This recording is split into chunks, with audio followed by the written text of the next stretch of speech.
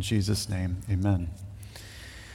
So our study this morning is going to start at verse 12 of chapter 1 and then go all the way through the end of chapter 2. Next week we'll be looking at chapter 3. To start off with, some of you remember Indiana Jones, played by Harrison Ford. He was the history-loving adventurer who went all over the world in search of the lost ark or the Holy Grail. And of course, there was danger along the way. There's those booby traps, those flying darts, snakes. Why does it have to be snakes, he said.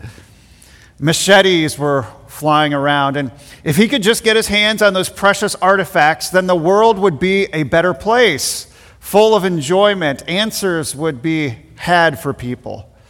We love stories of quests and expeditions. More recently, it's been the National Treasure scene with Nicolas Cage. And the thing that makes these stories interesting is that there's always a tension that exists within the story. How will the hero find the treasure? Will they have to go down these hidden tunnels that can only be found by figuring out the symbols on a map? Will they end up jumping on some sort of plane and end up flying through the air, barely holding on? Will they be running through the streets of a major city with misinformed policemen trying to catch them, but they have to find the treasure in order to get what's needed? Will their quest for the treasure be satisfied, or will it be elusive, never able to really land in their hands? As Christians, as humans, we're all on a quest. We are on a quest for enjoyment. Young people, many of you are seeking for enjoyment among your peers, that sort of social acceptance where you know that people approve of you, or maybe you're seeking for enjoyment by having those in the stands get up on their feet and roar with excitement as you head down the football field. I was at a football game last week, and there's that adrenaline that comes in as you watch these players. And even as a player, you might say, well, that's my enjoyment. You might be looking for enjoyment by materialism, the next car, the next boat, an amount of money that if you just get it, you'll be able to rest and you'll be able to enjoy life.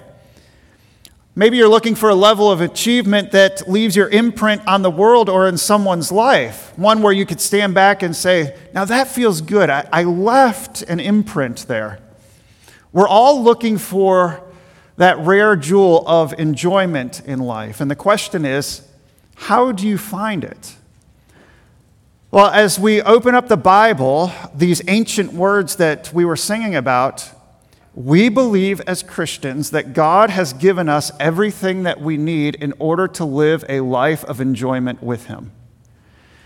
And as God inspired His Word, it's wonderful for us to realize that He was using whom we believe is Solomon here to write these words down for us to understand how enjoyment should work. Last week we began a new series in the book of Ecclesiastes. And in order to understand and appreciate this book, I think you need to remember the historical context of what is taking place. Solomon had just ascended to the throne. David, his father, was a man of war. He pushed the boundaries back. David developed a fortress. Solomon comes along and he develops, if you will, a kingdom of beauty and opulence. Israel is experiencing a time of economic prosperity. The economy is booming. And if Solomon is writing this at the end of his life, it's as though he walks out of his palace and opens up the door as he stands on the balcony and can see everything that's taking place in his kingdom. And verse 2 of chapter 1 is his statement. He says, "Vanity of vanities," says the preacher, "vanity of vanities, all is vanity." He looks at all of this that is going on, all of the good things, and he says, it's vanity. A few things that we have to understand as we study this book. First is this term vanity. I won't take as long as I did last week. Vanity has this idea of a mist or vapor, something that is very transient. So we were boiling noodles this week, and up comes the vapor out of the boiling water, and it's there for a moment, and it's gone. It's something that can't be fully grasped. It's like a cloud or like fog in the early morning. If you were to go out and put your hand around it, you would put your hand into it and it just slips between your fingers. It's not permanent. And if you go after it to try to bottle it up, the result of trying to bottle up this thing here, this life, Solomon says it's going to be a frustration for you. It's going to be like chasing after the wind and trying to somehow hold it.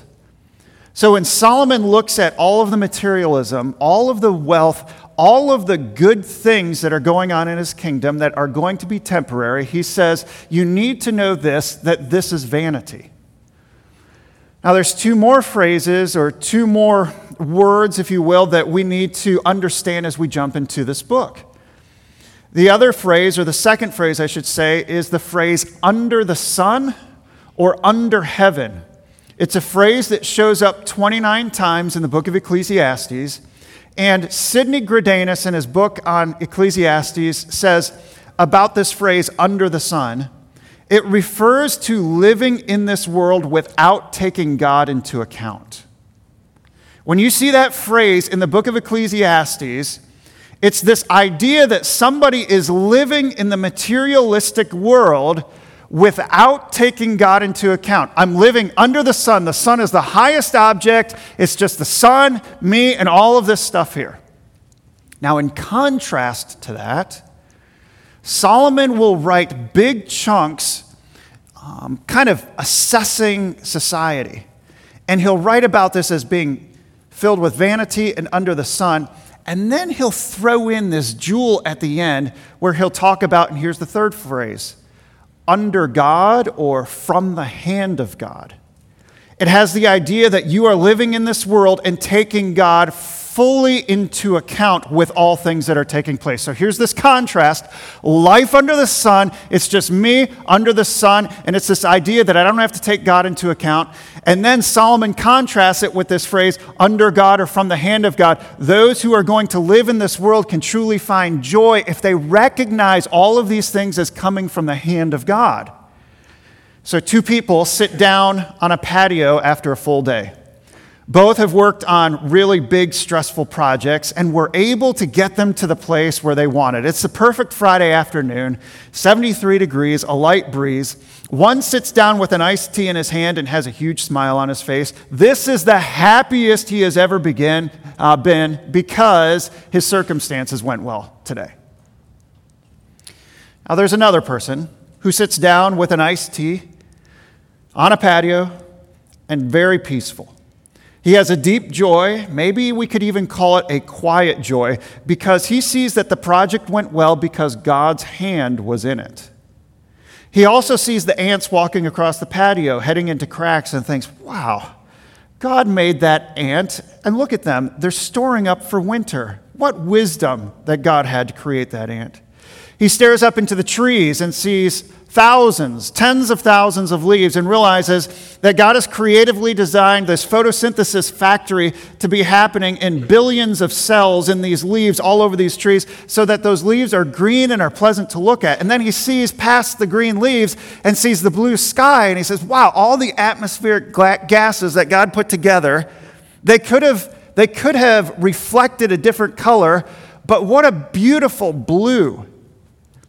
He's living life under the hand of God. And over here, the guy who sits down because his circumstances went well goes back to work on Monday and has a pile of projects on his desk and is just banging his head saying, man, life went from great on Friday to really poor on Monday. Solomon would say, that's vanity.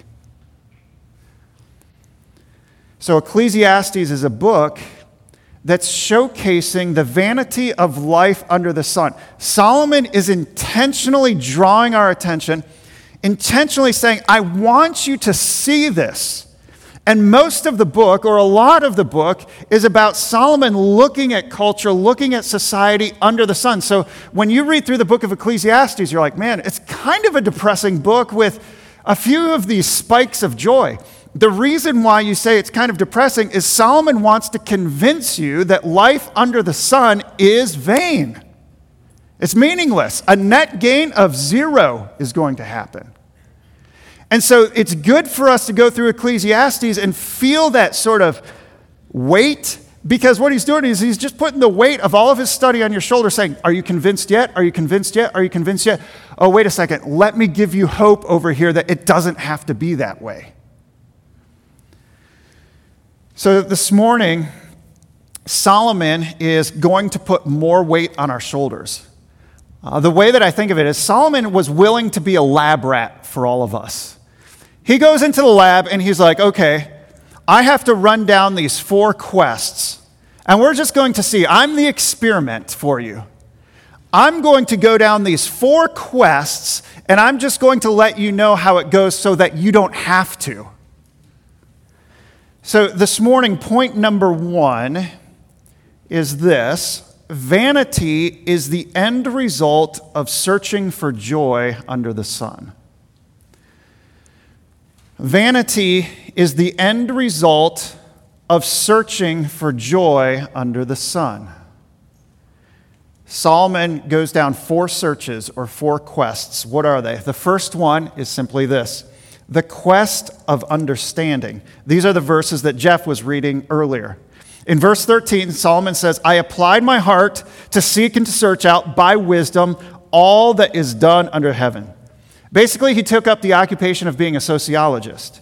He wanted to see how people live their lives. He wanted to see what makes people have their drive, how they make their decisions. And as he studied everything that was taking place, as he looked at society, he came to the conclusion that everything done under the sun is vanity. It's like he can see them chasing after the wind. So let's go one step further. Why is everything vain and pointless? Well, in verse 15, he says that what is crooked cannot be made straight. So you've taken a metal hanger out of your closet before to sort of unbend it and have to put a hook on the end of it to fish down into a hole to get something, maybe a bolt or a nut or something that fell behind the couch. And you unbend that metal hanger, untwist it so that it's straightened out as much as possible. Once you bend that into the shape that you want, it's impossible to put those old metal hangers back into the shape of being a hanger again. Once it's bent, once it's sort of kinked, like screens when you've locked yourself out of the house and you have to remove the screen from the outside and you're like, oh, just a little bit more, poof, and it bends in that way. To try to pull that screen frame back out, it's bent. It can't be made straight again. Because of the effects of sin in the world, humanity is bent. It's crooked. It can't be made straight. So if society is bent and lacking, as Solomon looks at all of this, he continues his little quest as a sociologist under his first quest, and he says, maybe I can see why it's bent. Well, what are the characteristics that define society for how it got here? And he says, well, then I decided to kind of take up wisdom and folly. This is still letter A for you. And Solomon's conclusion is that to try to study such things is frustrating. It's pointless, because to use wisdom to understand the world is like sticking your head in used motor oil trying to figure out why it tastes bad and smells bad. To stick your head further into a bent society that is just infected with sin, you're just going to get more whiffs of sin. You're going to be like, this is sorrowful. And so he says here in verse 17 that I applied my heart to know wisdom and to know madness and folly. I perceive that this is also but a striving after the wind. For in much wisdom is much vexation, and he who increases knowledge increases sorrow. To try to enjoy life by going down the road of philosophy apart from God, you're just going to see more of the bentness and the sorrow of the world. So he takes up a second quest, because that didn't lead him to joy. The second quest is seeking pleasure, the quest of seeking pleasure. And this is where chapter 2 opens up. So he says, I'm going to seek for personal gain. Now keep in mind, God created us before sin.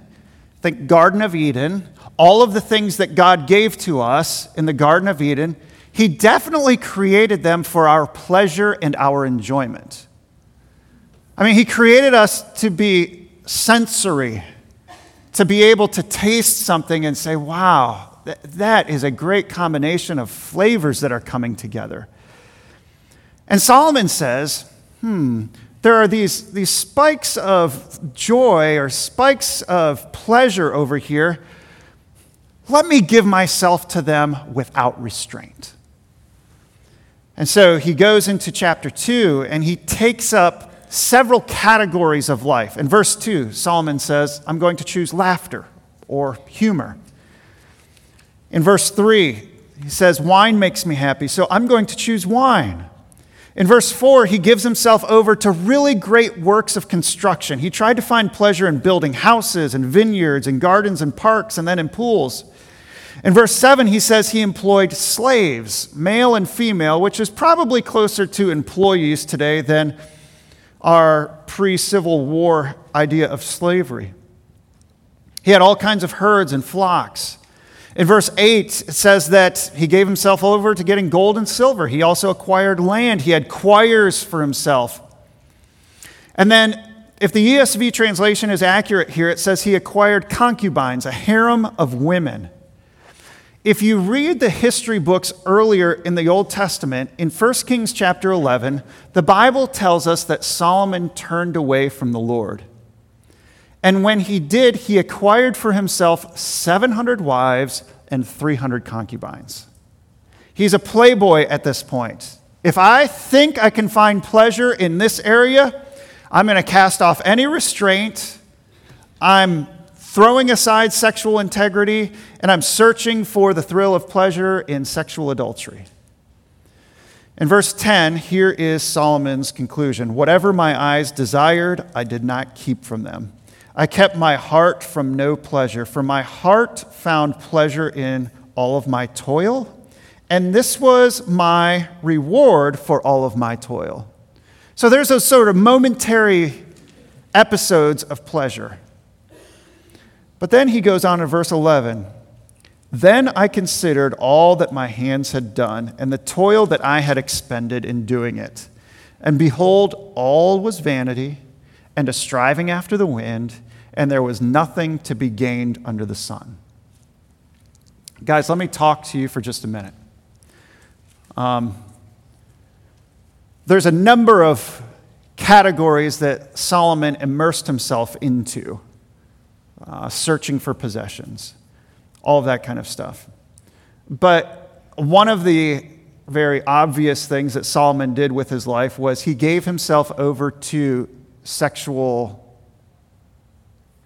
freedom, lack of restraint. If he saw a woman that he wanted, apparently he got her. What was going on with Solomon? Was Solomon wrestling with women? Now, as you look at the beginning of chapter 2, the issue is that Solomon was looking for enjoyment. He was on this warpath to find pleasure and meaning in life.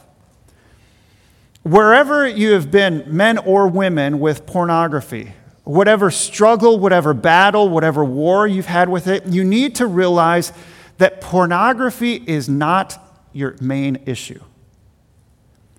Your problem is that you are joyless. You're searching for joy, and you're thinking that pornography or sexual adultery, this sort of licentious lifestyle, can be the answer to your joylessness. Life is dull. I can't find any meaning. I feel like there's a net gain of 0 right now. And I so badly want to feel a sense of joy. That's where pornography enters into your life. You have to recognize it for what it is. You don't have a problem with pornography. You have a problem with joylessness. Now, another woman might give you the thrill for just a moment. And ladies, another guy might give you that thrill of security or of being wanted. But you will find that if you are aiming to fight long-term, sort of mundane, I can't find meaning in life, if you're looking to find long-term pleasure in pornography or romantic escapade, you're going to find that you're just jumping into vanity over and over and over again. It's this endless cycle, Solomon said. Think about it from a materialistic perspective. Can you think of the first phone you got? I remember when people were standing in line for those iPhones all the time, iPhone 4. They're artifacts now. People were standing in line for hours, getting all giggled up about trying to get this iPhone that was going to be their joy. And how come iPhone 4 is no longer that handheld present of joy anymore? Because it cycles around, it's vanity. They don't hold pleasing value to us, and yet we run around like crazy when something new comes out because we're searching for ultimate enjoyment and fulfillment in life under the sun. Get your iPhone, get your i12, whatever it is, no problem, but recognize all of this materialism for what it is. A lot of us are spending time wasting vast portions of our life thinking, if I just get that, then I'll find meaning and contentment in life. And Solomon is saying, I'm the lab rat who ran down every one of these quests. And he says here, it's like striving after the wind. The third quest that Solomon goes after is the quest of living wisely. This is in verses 12 through 17 of chapter 2. He goes from living a life given over to pleasures to one that is characterized by, let me just stand back and be a sage, a wise old man in life, as opposed to the foolish person. He's deciding to grow up here, and maybe I can navigate my way through life making wise decisions, and that will be of pleasure to me. According to verses 13 and 14, he said, hey, living wisely does have a benefit to it in contrast to living foolishly. The wise person is like the person who walks around in the light. They can see things for what they are. The foolish person is like somebody who's walking around in the dark, just bumping into things and can't see things for what they are. Yet in verse 14, Solomon's bubble pops. He says in verse 14, the same thing happens to the wise person and the foolish person. So take, and I'll just throw an age out there, take a 92-year-old man who sits back and he says, I lived the life of wisdom. I read all the books, and I was very wise about all of the decisions that I made. But he turns to his side, and right over there is another 92-year-old man with a toothless, kind of Cheshire-like grinning, and that guy's like, I lived 92 years, and forget your books, I lived for folly. And the wise old sage at this point in life is saying, he got all the way to this point in life. I got all the way to this point in life. Is there any difference between the two of us? Because he says this, now we die. We both face the same future.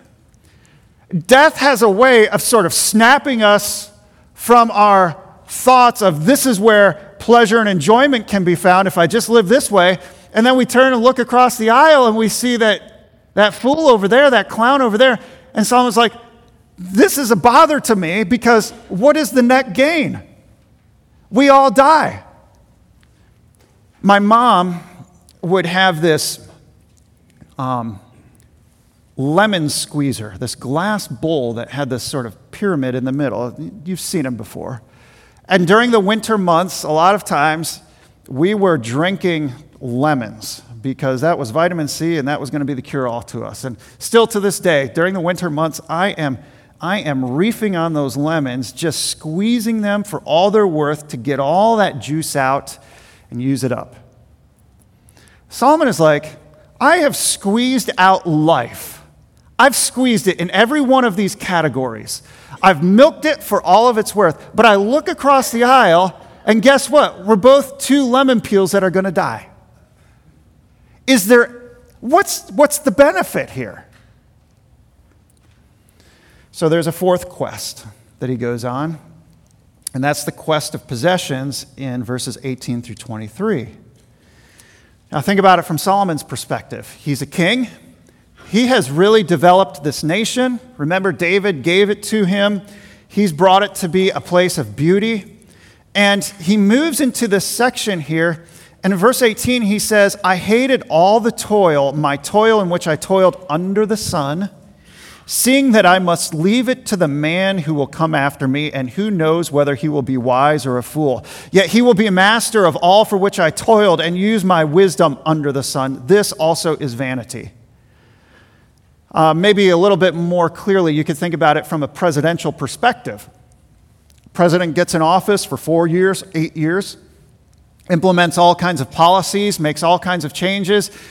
At the end of his 8th year, he stands back and says, man, we've done a lot. And all of a sudden, somebody from the opposite party comes into office and says, now it's all mine. I get to do whatever I want. Solomon's like, I worked hard for all of this, and now it goes into somebody else's hands, and they're going to do whatever they want with it. So Solomon is saying to us, if you want to find enjoyment in life, he's saying, I did the quests for you. I squeezed life for all that it was worth. I went down this road of trying to understand society. I went down this road of giving myself over to pleasures because I had the capacity and the resources to do it. I did this thing where I lived like a wise sage, and I tried that approach. And then, by the way, I accumulated as many possessions as anybody could ever have, and I want you to know that in the end, it's all vanity. So the question is lingering in the back of our minds, how does one find enjoyment in life? Solomon says this in verses 24 and 25. There is nothing better for a person than that he should eat and drink and find enjoyment in his toil. But Solomon, you told me that you did all of that and it gave you a 0 at the end. Well, now he gives us the answer. This also I saw is from the hand of God. Here's the contrast. For apart from him, who can eat or who can have enjoyment? The Jews, the people of God, would come to their meals, and they would set aside their food at every meal by prayer. They realized that God was the one who was watering the fields and causing the sun to come up and give them their crops. And so before every meal, they acknowledged this food that I'm about ready to receive is from the hand of God. They got that. That's like a no-brainer. You ask a Jew, where did this food come from? The hand of God. So Solomon says, apart from God, who can eat? The Jews would say, well, we can't. And then he throws this line, or who can have enjoyment? As natural as food comes from the hand of God to feed you, Solomon is saying you need to realize that from the hand of God comes true, deep, lasting enjoyment. One finds true enjoyment when one lives not simply under the sun, but in relationship with God. So this leads us to point number 2, which will be much shorter than point number 1. Point number 2 is in the form of a question. For apart from God, who can eat or have enjoyment? Solomon is asking you to roll this around in your mind, to chew on it for a while. Who can eat or who can have enjoyment apart from God? As the people of God, we're seeing that meaningful joy can only come from who God is. Where does this come from? How do we get it? It comes from our relationship with God. Now let's develop this a little bit more as we sort of cast the hook back over what we've studied and pull things forward. 2 lessons that we learn from this. The first lesson is this. Earthly things such as possessions, pleasures, food, wisdom, work, earthly things are not the problem. How we view them is. Earthly things are not the problem. How we view them is. It's what we try to get from these things that are the problem. Think about this. This has been what Satan has used from the very beginning of Scripture. When Satan walked into the Garden of Eden and met with Adam and Eve, what did he use as bait, as joy bait for them to lead them away from God? He used creation. He used what God had created, and his basic message was this: this creation over here, this creation under the sun, can do more for you than what God can ever do. If you pursue this creation, remember the fruit of the tree, your eyes will be opened in a way that they've never been opened before. You'll experience pleasure and enjoyment in a life that's far more fulfilling than what God could ever give you himself. So God is walking with Adam and Eve. There's fellowship that's taking place in the garden. And all of this was meant to serve their relationship with God. And Satan comes along and says, hey, let me just tempt you with something. Let me tempt you with this lie that if you give your heart over to the creation, you will actually have meaningful and lasting joy. And Adam and Eve looked at the creation, they looked at God, they looked back at the creation, they said, okay, we're giving our heart over to you, creation. Creation became everything. The material became everything, and God became, we could say, nothing. Take a 13-year-old boy. His dad loves him. He and his dad have a great relationship together. And the dad says, I want to build my relationship with my son. My son, he enjoys fishing.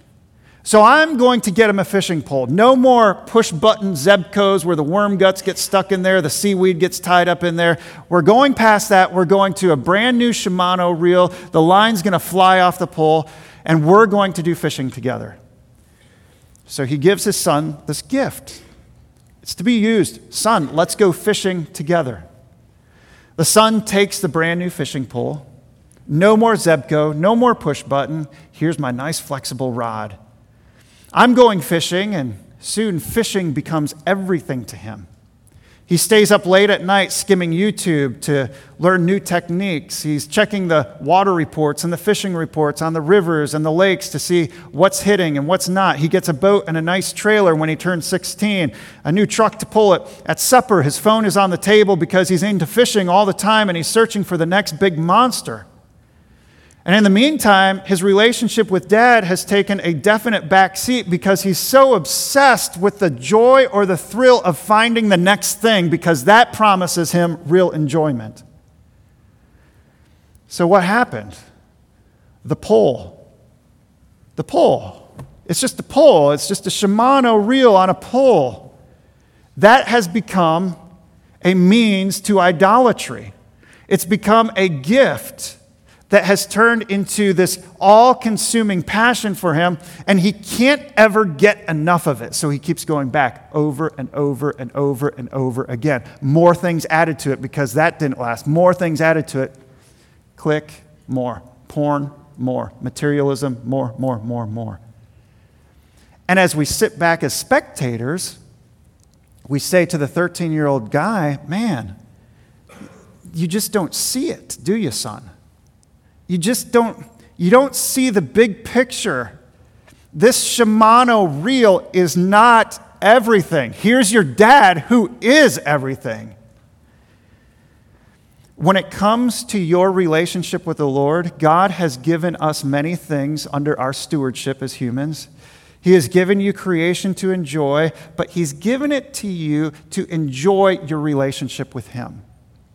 Creation serves your relationship with God. Paul says this in 1 Timothy 6, verse 17.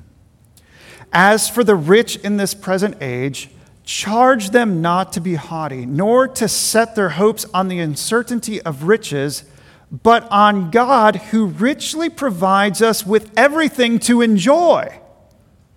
Are riches the problem? No, they're not the problem.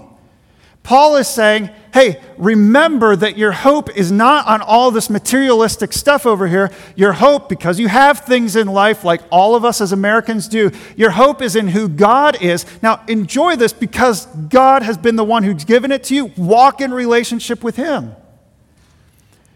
The problem is, our perspective is not like, walking with God in the hand of God and enjoying these things and saying, thank you, God. It's as though we've got blinders on and these things have become the end-all for us. These possessions have. They've become pursuits. They're idols. Idols that we eventually consume and sometimes we just discard. So we're on to the next thing. Listen, folks, Satan wants you to think that your fullest enjoyment and hope is going to be in creation, not the Creator. So the question is, has creation and your pursuits become a god? Have you arranged your life around the creation and getting more creation, or is your life truly arranged around your relationship with God and enjoying Him? Ecclesiastes is teaching us that joy has a true source. Solomon is telling us where it comes from. Solomon has taught us that apart from God, you will not be able to find deep, abiding enjoyment. You must see everything as a gift from God, and you turn back to God and you're saying, wow, that ant, that blue sky, this used car that I have. Thank you, Lord, for all of this. And that's what the Garden of Eden was. We're returning back to that pre-sin perspective of creation. The garden never was ultimate, God was. And we're meant to enjoy God through the garden. Lesson number 2. Only through the work of Jesus in your life can we fully have the possibility of true enjoyment. Only through the work of Jesus in your life can we fully have the possibility of true enjoyment. I was thinking about this after reading an article this week. Think about Jesus, who comes into the world, looks at the Old Testament, reads it back and forth, studies the book of Ecclesiastes, and realizes, I have come so that enjoyment might be had. If enjoyment is had in the relationship with God, we need a relationship with God. And that relationship only comes through the work that Jesus accomplished here on earth. Last week I mentioned Martin Luther's comment about our perspective as sinners. He said in Bondage of the Will that we are bent in upon ourselves. So in concrete work, you've maybe been past a bridge where they're building a bridge, and in the middle of that concrete, there's all these rebars. They look like rusted bars. A bunch of these bars are going up, or you've maybe seen people building a parking deck or putting in concrete on the road. There's all these metal bars that go through the cement when it's poured in order to give structure, in order to give strength to the concrete when it's there. If you take that rebar and just bend it down, and maybe have it bent all the way down so end to end, it's come back and it's shaped in a horseshoe like this. In your own strength, taking that bar, you cannot bend it back and make it straight. It's fixed. You need something else. You need a machine to bend it, or else it's going to be cast aside. And Luther's point is, we were all hopelessly bent in, just looking at ourselves. We had this inward perspective, couldn't see the hand of God at all. And Paul picks up on this in our depravity in Ephesians chapter 2, where he says that we were all dead and we all once lived in the passions of our flesh, carrying out the desires of the body and the mind. That's where we were, just bent in upon ourselves. We need a greater strength in ourselves to straighten us back up so that we can see God for all of who He is. Now, some people are just running through this world looking for the next hit of materialism. Just pump me with the next hit. And they're left there, laying there like, man, when's the next one? When's the next one? How come this won't work? It's because you're bent in upon yourself. If you haven't had the work of Jesus straighten you out, your life is vain. And so the question is, if you're a non-Christian, how does that take place? God sent His Son, Jesus, into the world. Jesus lived the only perfect, obedient life, the only life where He could stand before the Father and say, truly, I am innocent. All of us are sinners. We've fallen short of God's glory, and we deserve just judgment from God. We need the work of Christ right here. We need the life of Christ. And so Jesus goes to the cross and willingly substitutes himself in our place and takes the judgment from God upon himself and offers his life as a gift of obedience to all of us who are bent in upon ourselves and says, now this life will straighten you out with God. This life is for the forgiveness of sins so that you can have a relationship with God and go from living life under the sun to living life with the hand of God. That's the work of Jesus. So Pastor Luke read the verse earlier, 2 Corinthians 5, where if any man is in Christ, he's a new creation, bent to unbent, straightened out. Are we perfect? No. I mean, how many times this last week have we sort of reverted back to ourselves? How many times have we walked in sin and lost sight of who God is? We're not perfect, but through the means of the Spirit, God continues to do his work in our lives so that we can keep walking in relationship with him. So what's the quest for enjoyment? The quest for enjoyment is a relationship with God as we go through this world. This week, enjoy the things God has given you. Take time to enjoy the blades of grass on your lawn. Maybe walk around barefooted on the grass and enjoy the growth of God's carpet. And in your mind, because you have this relationship with God through Jesus, now you can say, God, thank you for this grass here.